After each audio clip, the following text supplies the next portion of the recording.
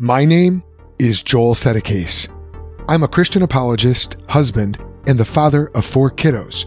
In 2009, I left my job in the business world to teach high school Bible at Chicago Hope Academy. That decision would set me on a journey that would bring me first to seminary to study apologetics and earn my master's in philosophy of religion, then into local church ministry, where I became a youth pastor and eventually an interim lead pastor, and then to joining Cru and launching the Think Institute in 2019. Now, I'm on a mission to help fathers lead their families in defending the Christian message. I don't have all the answers, but I'm determined to go find them. And through this show, I'm reporting back to you, the Think Squad, what I discover. Welcome to the Think Podcast.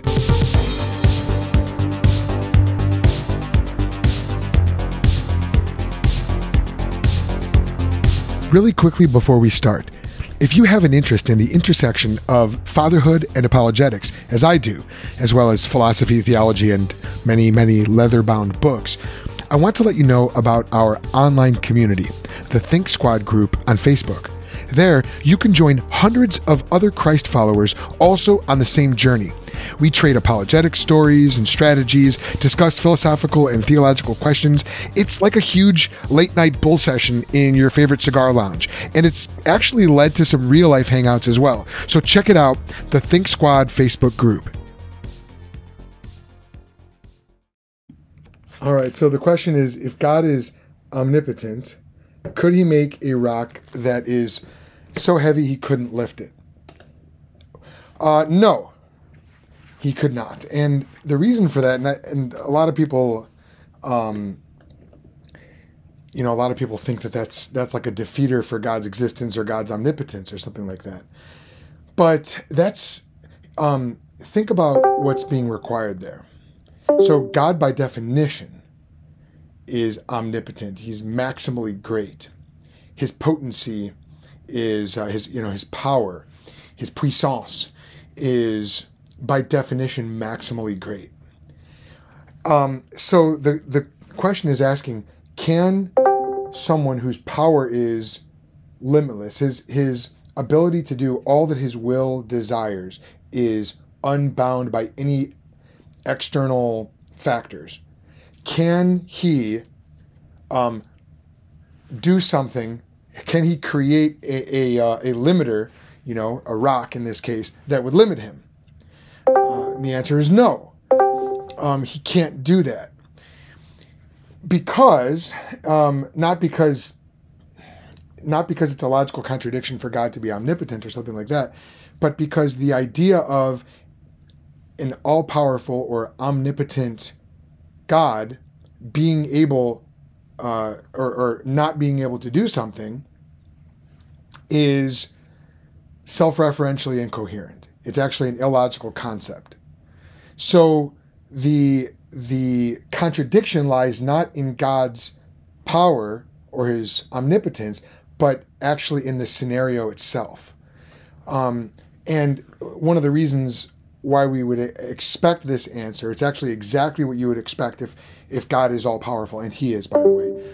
But the reason why we would expect this is because God is not just all-powerful, God is also perfectly logical. So he's perfectly powerful and perfectly logical. This is one of the things that I talk about on my podcast, the Think Podcast, quite a bit, is that logic is only a meaningful concept and something that we ought to presuppose because God himself is the ground of all logic.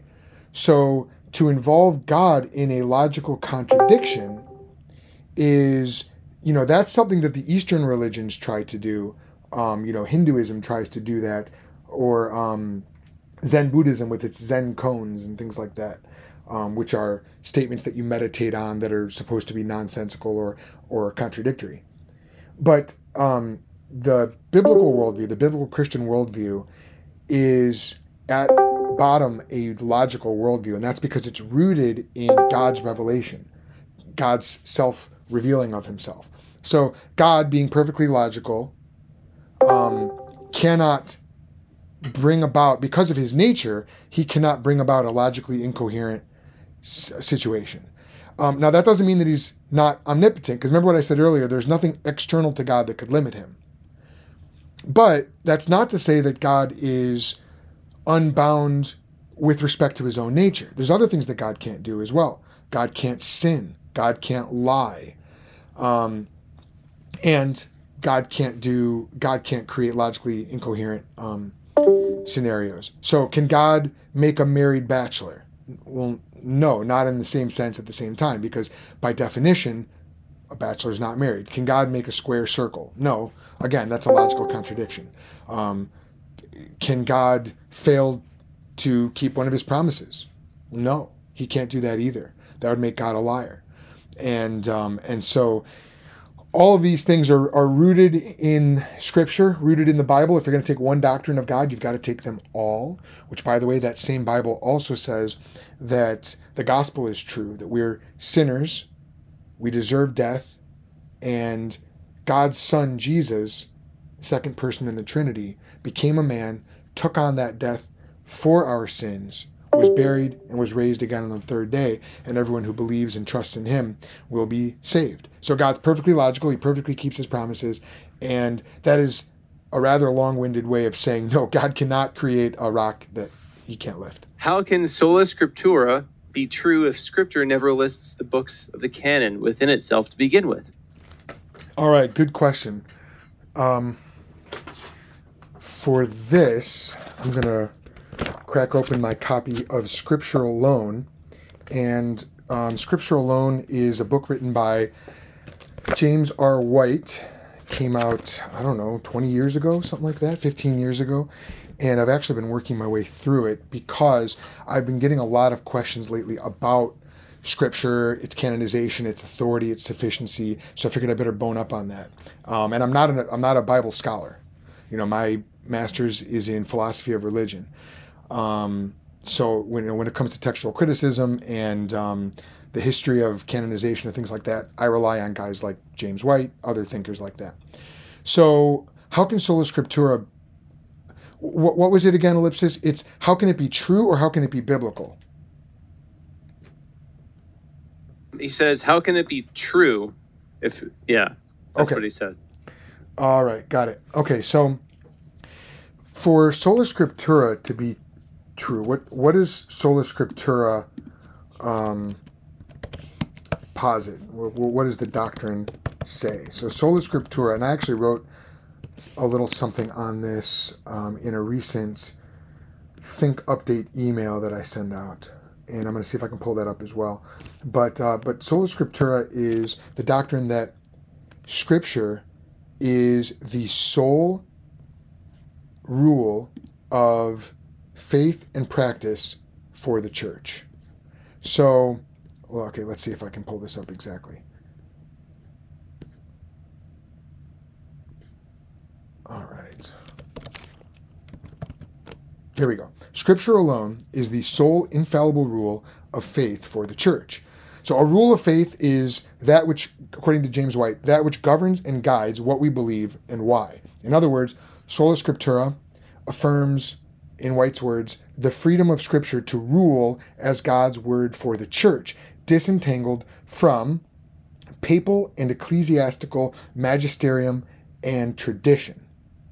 So a corollary to this is the idea that, again, James White's words, all a person must believe to be a follower of Christ is found in Scripture and in no other source.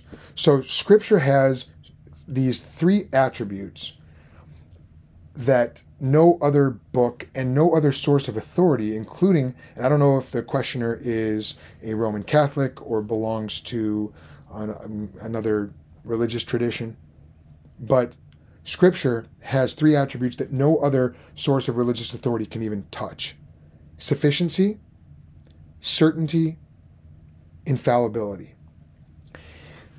Scripture testifies this about itself. Jesus said that Scripture cannot be broken. 2 Timothy 3:16 and 17 says, all Scripture is breathed out by God and profitable for teaching, reproof, correction, and training in righteousness, so that the man of God may be fully equipped for every good work. So Scripture's testimony about itself in its entirety, is that it is all we need for every good work. If you're a man of God, all you need, and by the way, faith in Jesus Christ is, it's not a salvific work, but trusting in Jesus every day, orienting your life around Jesus, that is one of those good works that Scripture equips us for. So once we see that Scripture itself testifies to its own sufficiency, that right there knocks every other source of authority off any pedestal. Because if we needed an external source to the Bible to authenticate Scripture for us, then Scripture would not be our sufficient source, fully equipping us for every good work. Scripture would be, would get us maybe most of the way there, but let's say we would still need the magisterium of the Roman Catholic Church to authenticate Scripture. So faith in Scripture itself would still be a good work that we would need to go outside of Scripture in order to be able to perform. So Scripture negates all external authorities. Now, that's not a full treatment of it, but this is kind of a quick one. As Ellipsis said, we're going kind of quickly tonight. As for the books that belong in the canon, Scripture is self-attesting and self-authenticating. So when the canon has been recognized over the years, the Old Testament canon, which did not include the Apocrypha, by the way, and I've talked about that before, I believe, on these AMAs. The Old Testament canon, the Hebrew Scriptures, the Tanakh, if you will, the Torah, Nevi'im, and Ketuvim, the law, the prophets, and the writings. That was recognized, that was solidified by Jesus' day. And during that 400-year period prior to Jesus, it was well known within Israel, within Second Temple Judaism, that there had been no new revelation from God. So by the time the New Testament comes along, the Old Testament canon is solid, recognized.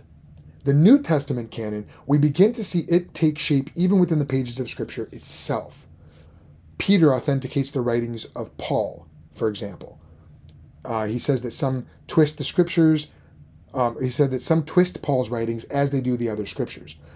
Jesus himself also authorized the writings of the Gospels and the epistles when he said that the Holy Spirit would remind his apostles of everything that he did, that's the Gospels, and that he would guide them into all truth, that's the epistles. So Scripture itself hints at the the Old Testament canon was solidified, recognized, and then it hints at the New Testament canon. The early church did have criteria, and I believe there were 4 different criteria, and I always forget there's like one that I can never remember, but the criteria had to be to recognize a book as Scripture. It had to be apostolic, meaning it had to be written at the time of the apostles by an apostle or an apostolic associate. So, for example, Luke was not an apostle per se, but he was a companion of Paul. So, Luke's gospel is canon. It had to be theologically consistent with other scriptures. So this is why, right off the bat, books like the quote-unquote Gospel of Thomas, the Gospel of Mary Magdalene, the Gospel of Jesus' wife, which is a forgery that came out a couple years ago. These are all off the table. They were not apostolic, weren't written during the times of the apostles, not theologically consistent. And they also had to be recognized by all the churches. So that's important as well. And what's going on there is this is not the same thing as a magisterium in Rome or some central authority declaring by fiat that these books are canon. Like Joe Biden saying all the companies with more than 100 employees now have to mandate vaccinations. Joe Biden doesn't have the authority to make a mandate like that, and the Pope in Rome does not have the authority to declare which books are Scripture. Neither did the Emperor Constantine. God's not real big on these big centralized authorities. I'm not going to, even though this is the politics server. I'm not going to get into this whole a whole tirade on that. But what That's I will totally fine, Joel. No worries. it's very tempting today.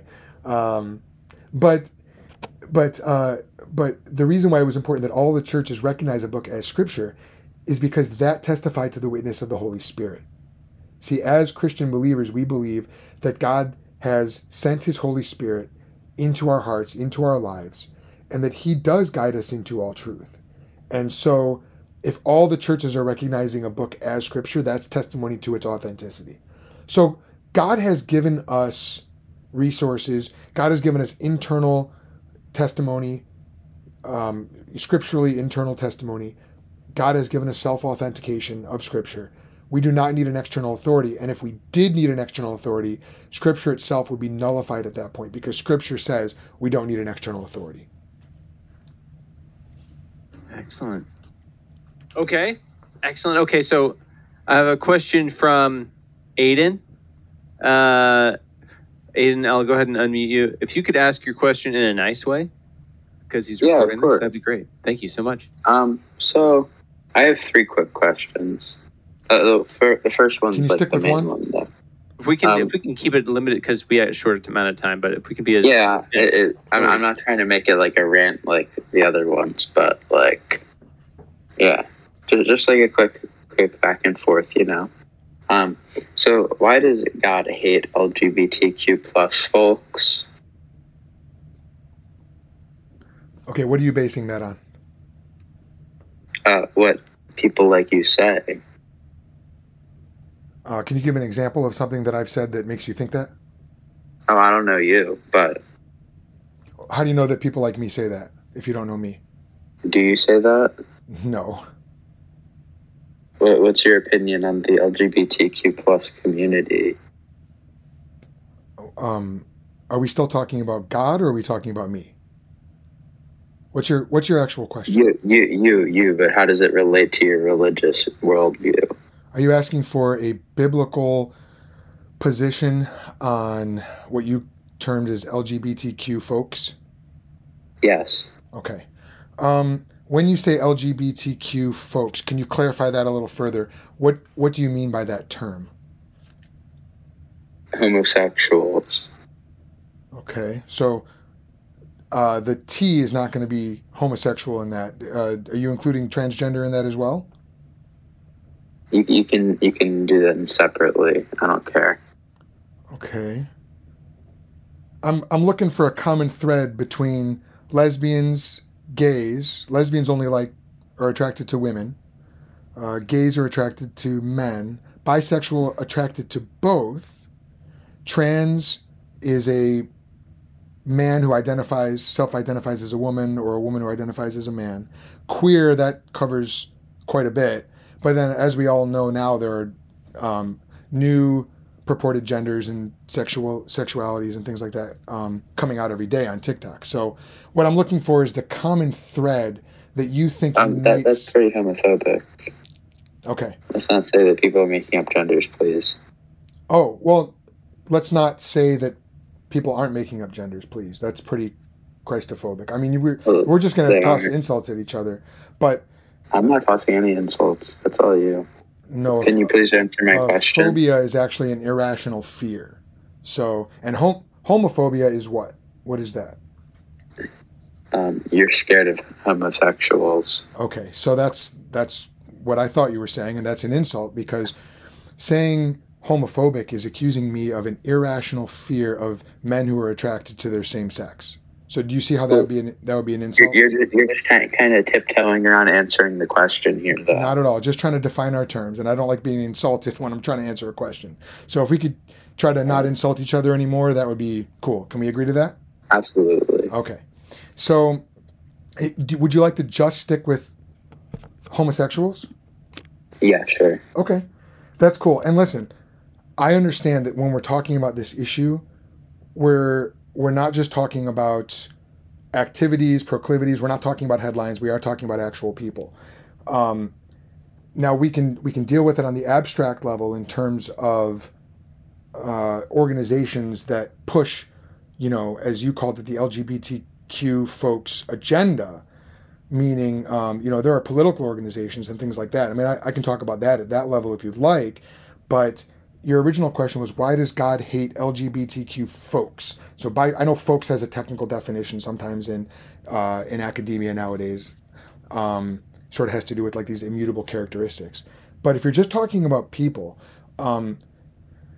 then your premise is off from the get-go.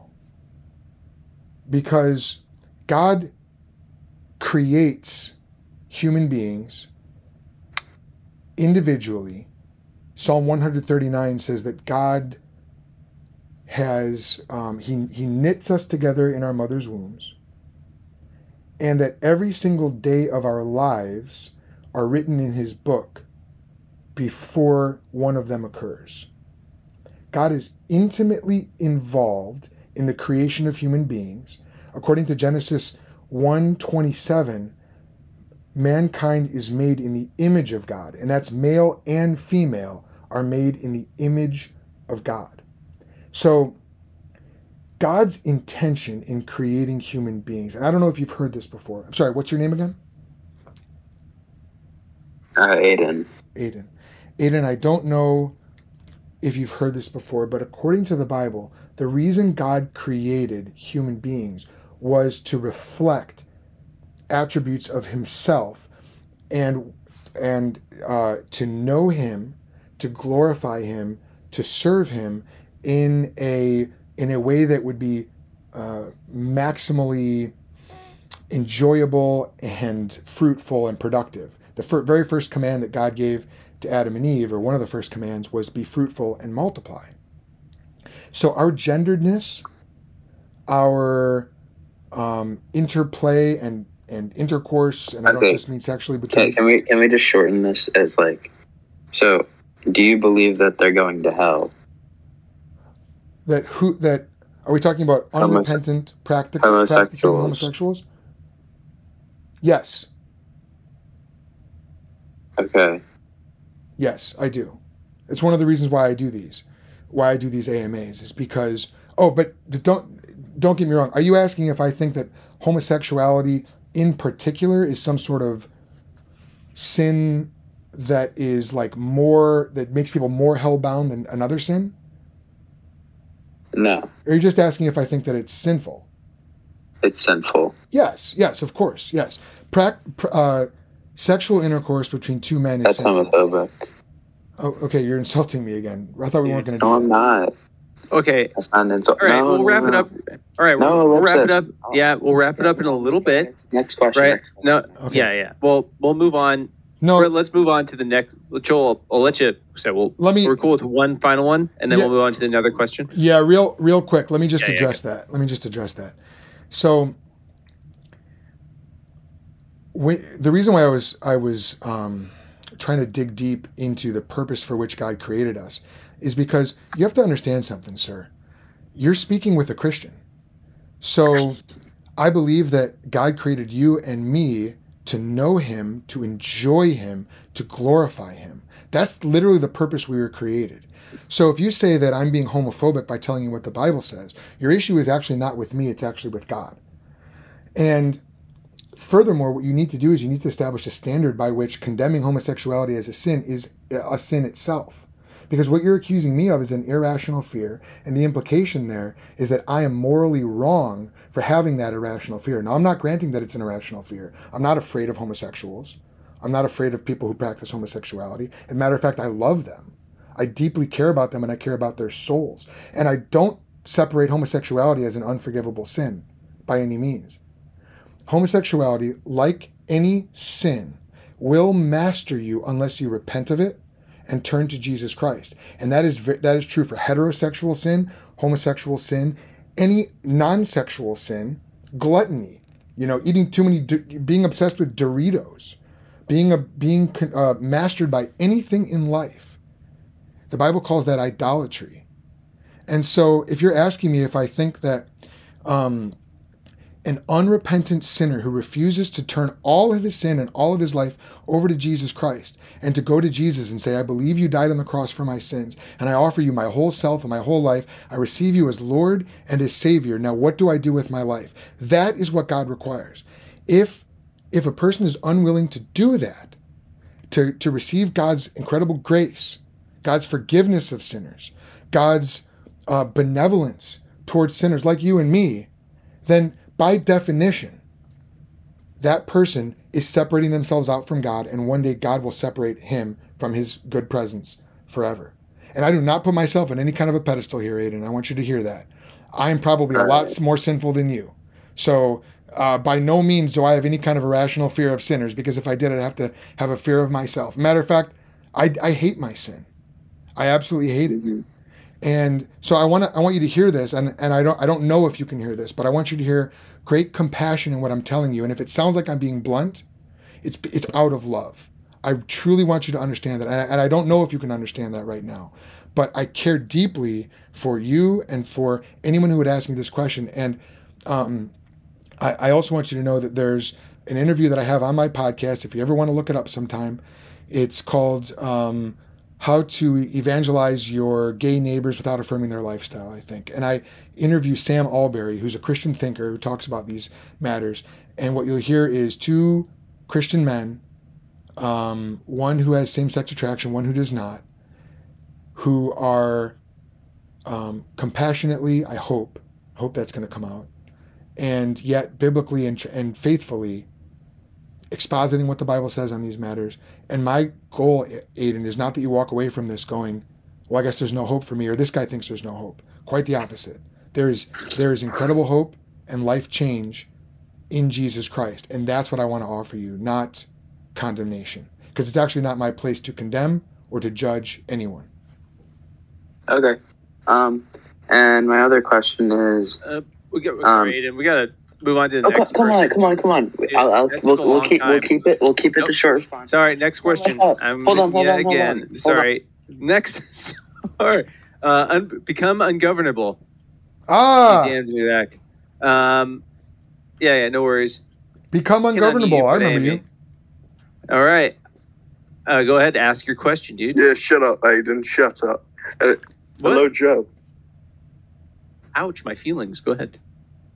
You know the difference between like Renaissance painted like angels, like blokes with wings flying about and that, and what the Bible describes angels to be, like, humans with wings versus the floating wheels with eyes, yeah? Yeah. Which one do you personally believe is the correct depiction of biblical angels? Well, if there's a discrepancy between someone's painting from the 1500s or the Bible, always go with the Bible. I just wanted to ask the question. Have a good night, mate. All right. Have a good night. All right. I'll go ahead and unmute you, Aiden. But next question, just so you won't be muted in the room. Let's go. Let's see. Okay, Nekasway. What's the morality? What's your moral view on suicide? What is my moral view on suicide? Suicide is a tragedy and a plague, and a little bit of my heart breaks every time I hear that someone's committed suicide. People do it for various reasons. There's often mental health issues involved. I'm not a mental health expert, but it's a tragedy. It's a plague, and it kills me to think about how someone can get to that point where they're not only contemplating but actually following through on that. As a Christian, I'm certainly I lean towards the idea that oftentimes Satan or his demons are involved in trying to push somebody over that edge. Satan is a liar and a murderer, the Bible says. Jesus said that about him. So it is a tragedy, and classically speaking, in terms of the Christian tradition, the way we've understood suicide is that it is sinful as well. And the reason why is because life is a gift from God, from conception to natural death. And we do not have the authority to take a life unjustly. A life can be taken lawfully if it's done by the state as capital punishment for a capital crime. But just as murder is unlawful and immoral, murdering oneself, which is really what suicide is also sinful. Now, in saying that, just like with the previous question, I hope that I'm not saying that without compassion by any means, because it's one of those sins where someone is sinning not only against God but against themselves. They are their own victim, and it's just a horrific thing. And now there might be something implicit in the question, like, is suicide an unforgivable sin? That has been the teaching, I don't know if it still is, of the Roman Catholic Church. The reason why is because they've got a different system of salvation where you have to, this is crudely speaking, but you have to be placed back into a state of grace once you've sinned. And I don't know if they would consider suicide a mortal sin. I suppose they would. I'd be willing to bet that they would. But the idea is you can't go to confession after suicide. So there's no way to be absolved of that sin. Now, as a Bible-believing Christian, I believe what Jesus said when he said that no one can snatch us out of his hand. So if a Christian commits suicide, I'm not a guy who's going to go, that Christian is now in hell. No, if Jesus has forgiven you your sins, there is nothing you can do to undo that forgiveness. You can't be unborn again.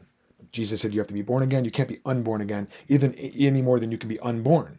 Like you can have your birth reversed or something like that.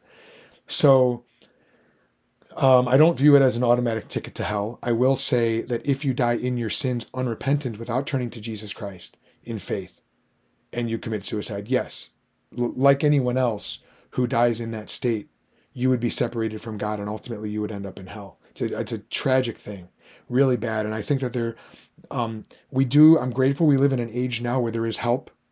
There are biblical counselors, Christian counselors out there who can, there are good pastors.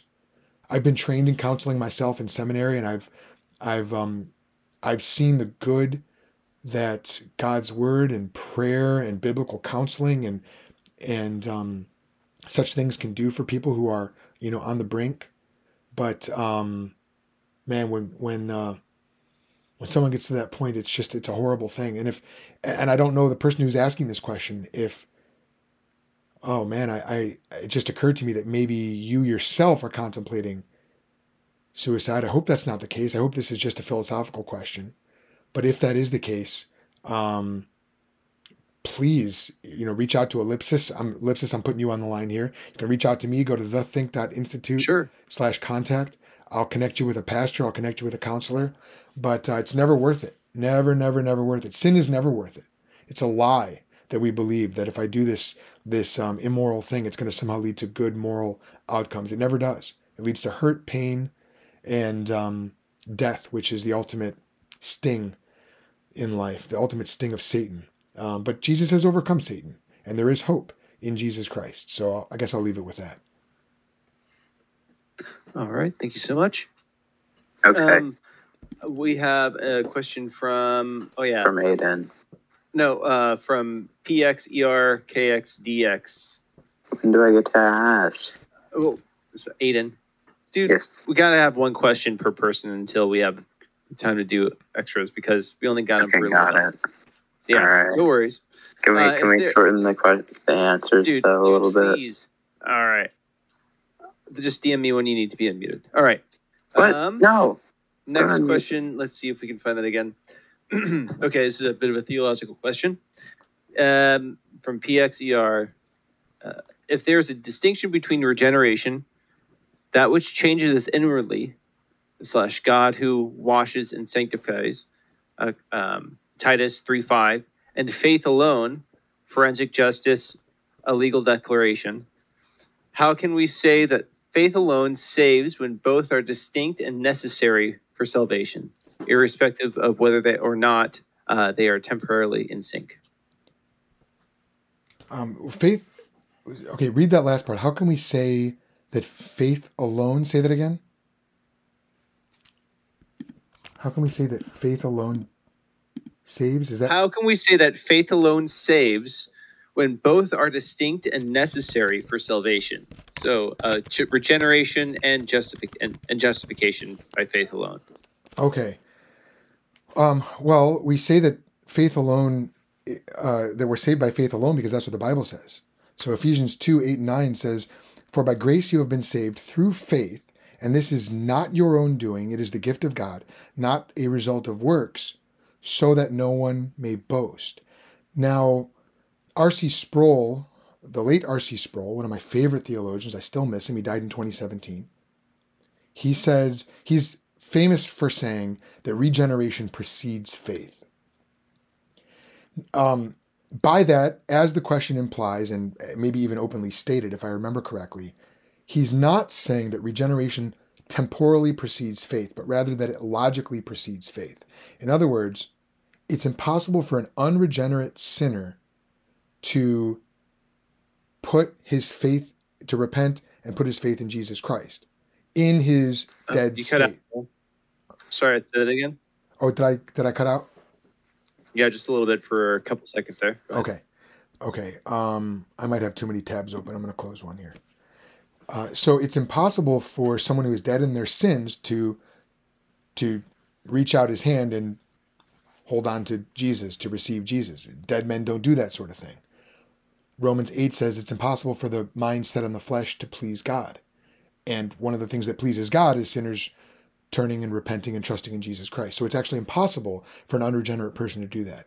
So God is the one who regenerates.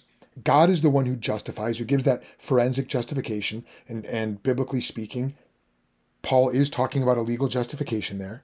I think if you want to learn more about that, you could go check out the book by A. Blake White called The Law of Christ, a theological proposition or something like that, proposal maybe. But it's a book by A. Blake White. He talks about that, the forensic justification in light of the new perspective on Paul. Which, if you don't know what that is, that's fine. But maybe you've heard of that. But it's God who regenerates. It's God who justifies. Who can condemn? No one. It's God who regenerates, and by the way, it's God who grants the faith. In Ephesians 2:8-9, it says, "It is the gift of God," and it's referring to the grace through faith. It's not just referring to the faith, it's not just referring to the grace. But the grace through faith is a gift of God, not the result of works. So I didn't hear anything in the question that implies that works, even though the gist of the question seemed to be challenging the idea of faith alone. I didn't hear anything in the premises that would make me think that we could even, that he had a good argument worked up for why it wouldn't be just faith alone. Regeneration is not something we earn. Regeneration is a gift. And forensic justification, that courtroom-style declaration that we are no longer guilty of our sins. As Romans 8:1 says, there is therefore now no condemnation for those who are in Christ Jesus. There's that forensic justification. And in John 3, Jesus said, you must be born again. So there's regeneration. Those are both gifts from God, as is the faith that acts as the conduit to receive that regeneration and to believe in that we've been justified. So it's all of grace. So would it be all right if PXER responded a little bit? Sure. In voice chat? All right. Just a little bit. Where are you in chat? Oh, there you are. Okay, go, PX.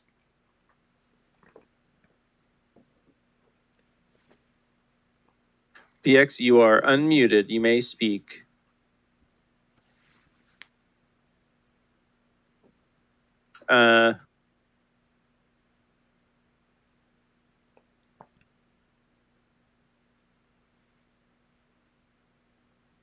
We'll just keep a couple seconds here. Sure. If not, then we're moving on to. Let's do balsamic next. Okay. He is unmuted, but he has himself muted. He's unserver muted in the room. Oh, sorry. Can you hear me now? Yeah. Gotcha. Okay, awesome. So I wasn't trying to say that works was a part of salvation, but if regeneration is necessary for salvation, Yes. and regeneration happens inwardly by God, of course, wouldn't that mean that justification isn't forensic, since a necessary component of salvation would be the renewal of the spirit, like being born again, like as well as through faith. So like faith alone in Jesus Christ, but then God is also regenerating us, and they're both distinct from one another, like having faith in Christ and then God choosing to regenerate us. Wouldn't those, if they can be, like, if there's a categorical distinction between the two and one of them involves changing us inwardly and they're both necessary for salvation, Yes. wouldn't that mean that justification isn't forensic? Okay, fair point. So, a regenerated person can still sin. You agree with that, correct? Yeah, of course. Yes, right. So and yet the justification that we receive is total. When Abraham's faith was credited to him as righteousness, it wasn't like, you're righteous, but only kind of righteous. So Abraham continued to sin after he was justified, and you and I continued to sin. If you're a follower of Jesus Christ, you continue to sin as well. Now, I hope that starting from this point on, where the rest of my life I won't sin. I mean, that would be wonderful. I've got no intention to sin right now as I say this to you. But if the future is anything like the past, I'm very well going to sin again. But even if I don't, since the time that I've been declared justified by God, which was at a very young age for me, I think, I have sinned many, many countless times in horrible ways. From God's perspective, I mean, deserving hell every single time. So what that means is the reality in my day-to-day life does not match up with the declaration that God has given me. God has declared me righteous and worthy of no condemnation. That is a forensic, they sometimes call it a legal fiction, which maybe you don't like that term. I don't like the term fiction, but it's a fiction in the sense that it doesn't actually describe my day-to-day life. I'm not literally sinless. In fact, 1 John warns us against saying that we have no sin. We actually make God out to be a liar if that's the case. We do still have sin in our day-to-day lives, and yet God has declared us to be righteous. So what that must mean then is that it must mean that sanctification, justification, and so sanctification is progressive, and I believe that sanctification is in a sense synergistic. In a sense, I want to be careful with that term, but I do believe we participate in our sanctification, even though I am a good Calvinist, and I do believe that happens according to God's plan anyway. But my regeneration does not mean that I have righteousness infused into me. Rather, I have it imputed to me. That's justification. But the new self, the new man that is created at the moment of my regeneration is something that is both a reality, but is yet also not yet complete in its victory over my old man. So this is why Paul has to tell us to put on the new man. He's talking to believers there. So putting on the new man is something we do every day, just like Jesus says, take up your cross. Every single day we take up our cross. Well, if I've already died once, why do I have to keep taking up my cross? Well, because sin keeps rearing up its evil head. And so we need to get rid of the sin that remains, and we need to take up our cross, and we need to, participate with God in our sanctification, not our salvation, because what Scripture says, Philippians 2, where it says, as we work out our own salvation, it is God who is working in us, both to will and to work. Well, that is true of the regenerated. So that's only true for regenerated people. These are people who have already been saved. And it's also true that while we are working out our own salvation, and sometimes that looks like I don't know if you follow cryptocurrency at all recently, but the Bitcoin chart has been, up and down and up and down. And that's kind of like what our sin lives look like, what our spiritual lives look like, up and down. And there's sometimes you might look at yourself and go, man, am I even saved? But then the next day, you're on cloud 9 with Jesus, and it's you and him, all the way. So our sanctification is this progressive roller coaster, and would to God that mine was steadier, and by his grace may it be steadier. But But if we're talking about people who are unregenerated, period, they don't have that roller coaster at all. It's just sin. It's impossible for the mindset on the flesh to please God. In the Old Testament, it says, all of our righteousnesses are like filthy rags. Our righteousnesses, apart from Christ, are filthy rags. So to summarize then, regeneration does not infuse perfect righteousness in us, and yet we have no condemnation, which must mean, just like Abraham, our justification, our righteousness, is imputed to us, meaning it's credited to us. Does that make sense? Yeah, that makes sense. I appreciate your response. I appreciate the question. All right, excellent. I think I could Thank do you so one much. more ellipsis. Yeah, no worries. Okay, so Balsamic, it's you. So Balsamic, I think, has a question about process theism. So we're headed tonight out with a banger. All right. Go for it. Can you all hear me all right? Got you loud and clear. Awesome. Well, former neo-Calvinist here. So it's, I was curious what your thoughts were about the interfaith dialogue from a process relational theologian perspective, if you're familiar with that. I'm not very familiar with it. I'm not familiar with any. I haven't interacted with any primary sources of process theology. When you say interfaith dialogue, can you define what do you mean by that? Yeah, well, I mean, Christians talking with Jews or Muslims or atheists or something like that. Kind of a neo-Whiteheadian, Tripp Fuller, Jay Ord. If none of those ring a bell or something like that, like we can maybe hand it off to someone else for the final question. Man, I don't want to, leave us off on a dud. In terms of, well, so what's your question then? Like, what about interfaith dialogue between process theology and other religions? I find it interesting because they would say that that interfaith dialogue is something that brings us all kind of closer to our experience of God, rather than being primarily a source of evangelism, which I found really interesting and compelling. Maybe that helps you out a little bit. Yeah, I suppose.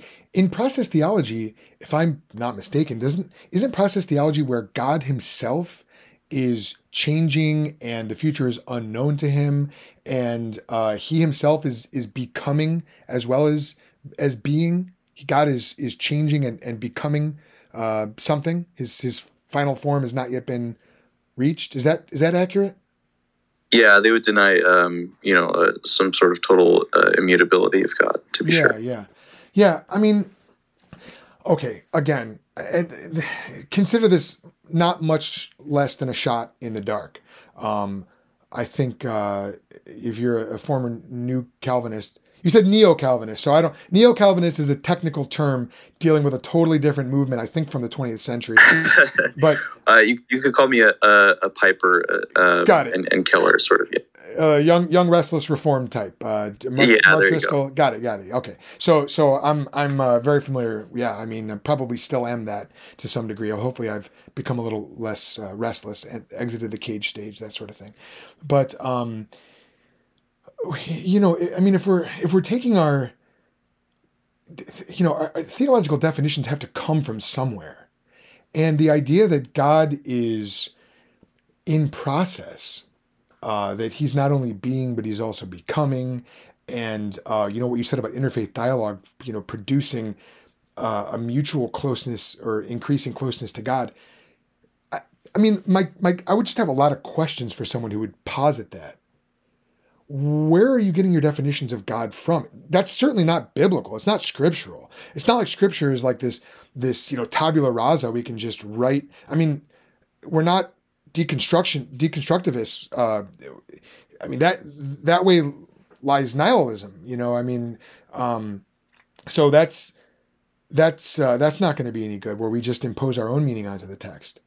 So if process theology is not coming from Holy Scripture, where on earth are we getting these definitions from? Because God has defined truth and error, and yet we don't have the answer to everything, every single question. I was just talking with one of my ThinkPod listeners recently about eschatology, and it's like, I'm probably only 90% of my eschatology. I've got some big questions. I'm like an optimistic amillennialist. I think that that's true, but I don't know if I'll ever reach 100%. But I think that that's not because I think Scripture stutters on that point. I just don't understand it yet. And I think that it's less clear than it is on other doctrines. But one thing that we can be very clear, I mean, the central doctrines of the faith are very clear. And perspicuity of Scripture is a very important Christian doctrine. So if we're just going to throw all that out and say, yeah, God's in process and interfaith dialogue is part of the process of us becoming closer to God, well, I mean, it seems to me like that's just a baseless claim that is sort of based on the way we think things might be and ought to be. If that's the case, I can just negate that claim and have just as much basis for it. No, interfaith dialogue doesn't have that effect. It actually makes us further away from God. And while we're at it, God is not in process. God is, a solid state life form. I mean, I could just come up with anything. And so I would just want to know, what are these ideas based in, and what sort of claim to transcendent absolute truth does the foundation of this view have? Because it's not Scripture. I mean, that much at least seems clear to me. Yeah, thanks for the answer. And I mean, I don't want to drag this question out longer than anyone else wants to, but at least the circles that I tend to run in seems to come from kind of the Wesleyan quadratic. Right? There's something like that, right? Where it's the tradition and Scripture and experience with prayer and Holy Spirit, that sort of thing, all hand in hand. Yes, okay, sure, fine, but test everything by Scripture. And if my prayer life and my meditative life, my devotional life, if at any point these are leading me away to what Scripture has clearly said, it's the height of arrogance not to abandon those things and to come back to Christ. And I'm not throwing shade at anybody who's, in good faith trying to figure these things out, but Scripture is our infallible rule of faith and practice. 2 Timothy 3:16 and 17 says that all Scripture is God-breathed and profitable for teaching, reproof, correction, and training in righteousness, so that, in order that, I don't know if it's in order that or so that, in the original Greek, but the man of God may be fully equipped, lacking nothing, fully equipped for every good work, may be complete. So if my other spiritual disciplines are leading me away, then I'm listening to the wrong spirit, either my own or a malevolent spirit. And thank God He's given us the Scripture as the infallible rule.